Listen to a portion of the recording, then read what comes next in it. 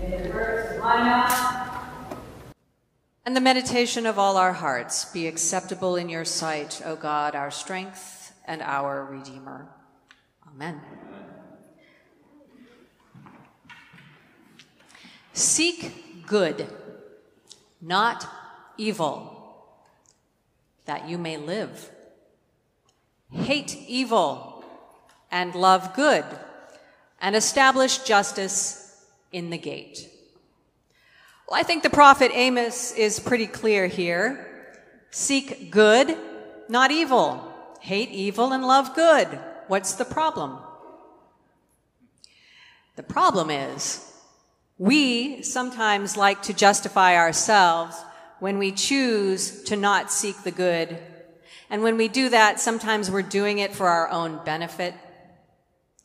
Well, Jesus reminds us of this as well today. Seek good, not evil.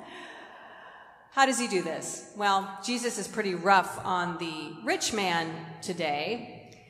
This poor man, he is obviously a very faithful person. He respects Jesus' teachings because he reverently kneels before Jesus.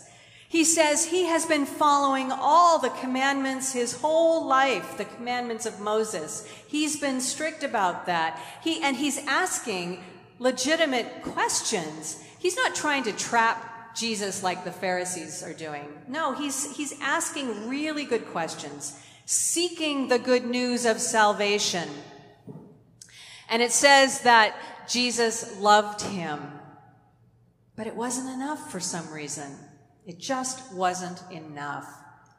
Jesus tells him basically, just sell everything you have, give it all to the poor. But this was too much. This was too much for this man, and he went away grieving. And I wonder what he did later, though. Did he give up on Jesus? Did he pray for help to understand this really tough advice? Did he think about his giving practices, his generosity? Who's to know? I mean, we can't really say. We don't know what happened to this man once he went home. Peter, though, feels pretty good about himself. Peter feels good about himself and the other disciples because when everyone is perplexed and puzzled by this new word from Jesus, he says, hey, we did it. We did it. We dropped everything. We left everything and followed Jesus. What's the problem? But still, this is something that is hard to make good on. Give it all away? What does Jesus want from us? We have to live, we have to survive, and we have to take care of our families. Giving it all away doesn't seem like literal advice. And while some who have gone into monastic situations have taken this gospel literally, I bet those who claim to be the most devout among Christians are not following this advice. I have to admit, I've been looking on streaming platforms that I have at home, and I kind of find these documentaries on Christians who end up doing all these bad things. And so I'm watching these documentaries on Christian leaders who have gotten these big, mega churches or mega congregations, and they have some gimmick that they sell really well, and they make a lot of money, or they claim that you're going to hell, and that you're going to burn in hell unless you give a lot of money and all of that, and only to be brought down later by this corruption and this greed. I bet they aren't giving it all away. And those among us who think that they are Christians and call themselves the true Christians, they're not giving it all away. This isn't one of those passages that Christians like to self-righteously adhere to. But we have to remember that God came into the world in the incarnation, the person of Jesus. Material is not a bad thing. We live in a material world. Just saying this reminds me of the iconic music video of the 1980s, where performer Madonna danced and sang to her song Material Girl, living in a material world. And she had diamonds and posh in abundance, reveling in the luxury and flaunting the focus on possessions and all the nice things. Such was the 1980s, with the lifestyles of the rich and famous and shows like Dynasty offering glitz and abundance. This 80s decade is sometimes called the me decade. What do I need to do to make me happy?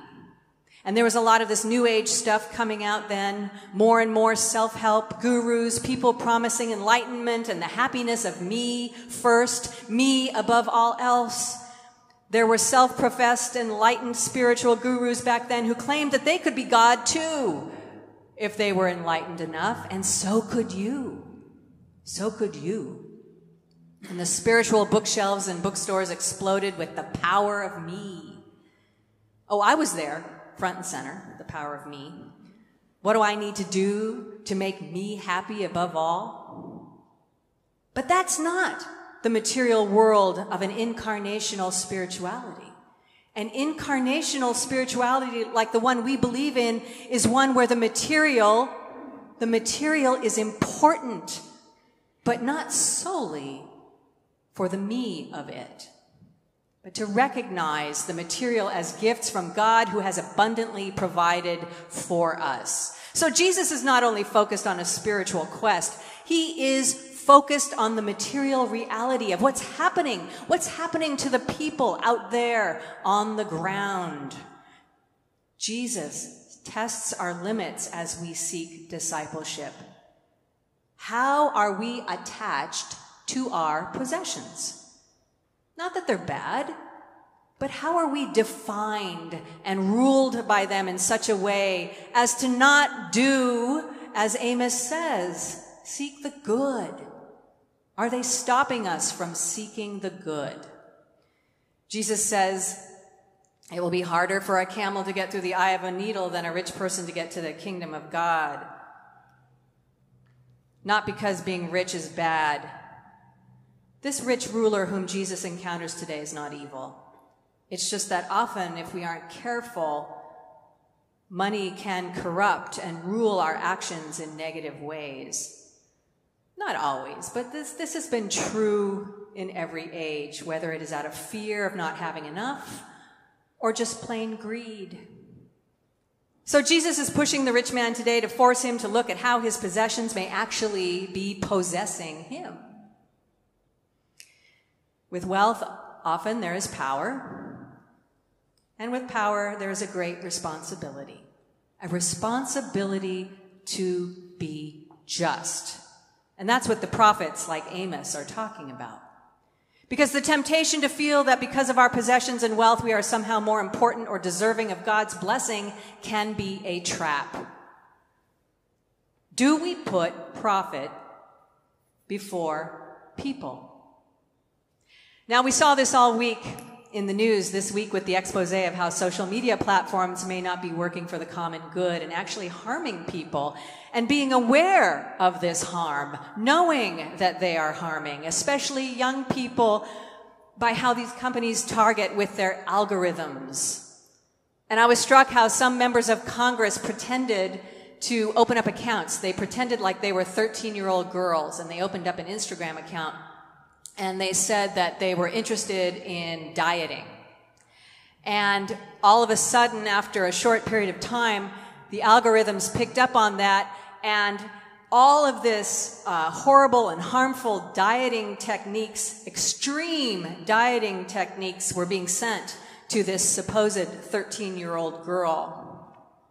And there were weight loss techniques and body shaming content going down a dark hole of stuff that would make any young, impressionable 13-year-old girl feel less than and unworthy and not good enough. Being a teenager is hard enough. But they were also targeting people with purposely divisive content because that keeps users addicted to the platform. Dark content. And as one whistleblower said this week, fear and anger keeps people on the platform longer. So this means more money to be made, putting profits before people. Never mind that this will lead to a whole generation of insecure new adults with new anxieties to bear. Profit before people means we are possessed by our possessions and not living in the material world that Jesus is about. A material world where all persons are cared for by the mere fact that we all exist in the same world. We all breathe the same air. We occupy the same space. A material world that is so important that God came down to infiltrate. God came down to infiltrate the matter, to be actively involved in this life where matter matters. If, as we benefit by harming others, we say, well, that's not my problem, or tough luck, then we are not living the life of freedom. Because we are bound up and we will not be able to get into the kingdom of God, which is right here in front of us as well, because we wouldn't even recognize it if we saw it. It could be right here in front of our face, but because we're so bound up in all this other stuff, we don't even recognize it. Jesus is pointing to this. I've often said that if hackers and really clever people who devise and implement genius schemes, if they put their genius into doing good instead of evil, if they worked to build up an economy of God, an economy of good in the world, where would humanity be? Solving problems, finding worth in creating new ways to sustain life in ways that expand our hearts instead of just our wallets. Look, we all want good portfolios, and we all want to retire well. We all want to put our kids through college, our grandkids through college. We want to buy a home. We do. And we all benefit from the choices that others make that may not be for the good. That is just the way the world works, and that's the fabric of our existence. But what if we could find other ways that were just as profitable? Why is it either or? It doesn't need to be. We can do good things and be profitable too. And some people are. Because nothing is impossible with God. There's so much God-given creativity and brains and talent all around the globe. That is the question we can at least ask. That is the economy of God that says we can, because Mark says all over his gospel, nothing is impossible with God. We just have to have the will to do it, to scheme for the good. Scheme for the good. Don't waste precious time on this earth devising deceit. It's squandered time that may feel good in the immediate, but the stain lingers. Scheme for the good. It takes a little more effort and may not get us where we need to get to go as fast as we would like, but might it be just more fulfilling? Might it be more life-giving? Amos says, seek good and not evil that you may live. Truly living means that we exist in joy and peace and community and love. Someone else once said, as we accumulate riches, we are tempted to trust in our possessions and our powers of acquiring them, rather than in God for our ultimate security and comfort. So this story today is just another story in the toolkit of the good news that says, trust God. Trust God. Trust God to get you to the good. Let go of fraudulent things. Scheme for the good. It sometimes seems that when we read the Gospels and we hear these Gospels, these very difficult Gospels, that to be a true disciple of Jesus, it just seems impossible, that we have to be perfectly holy.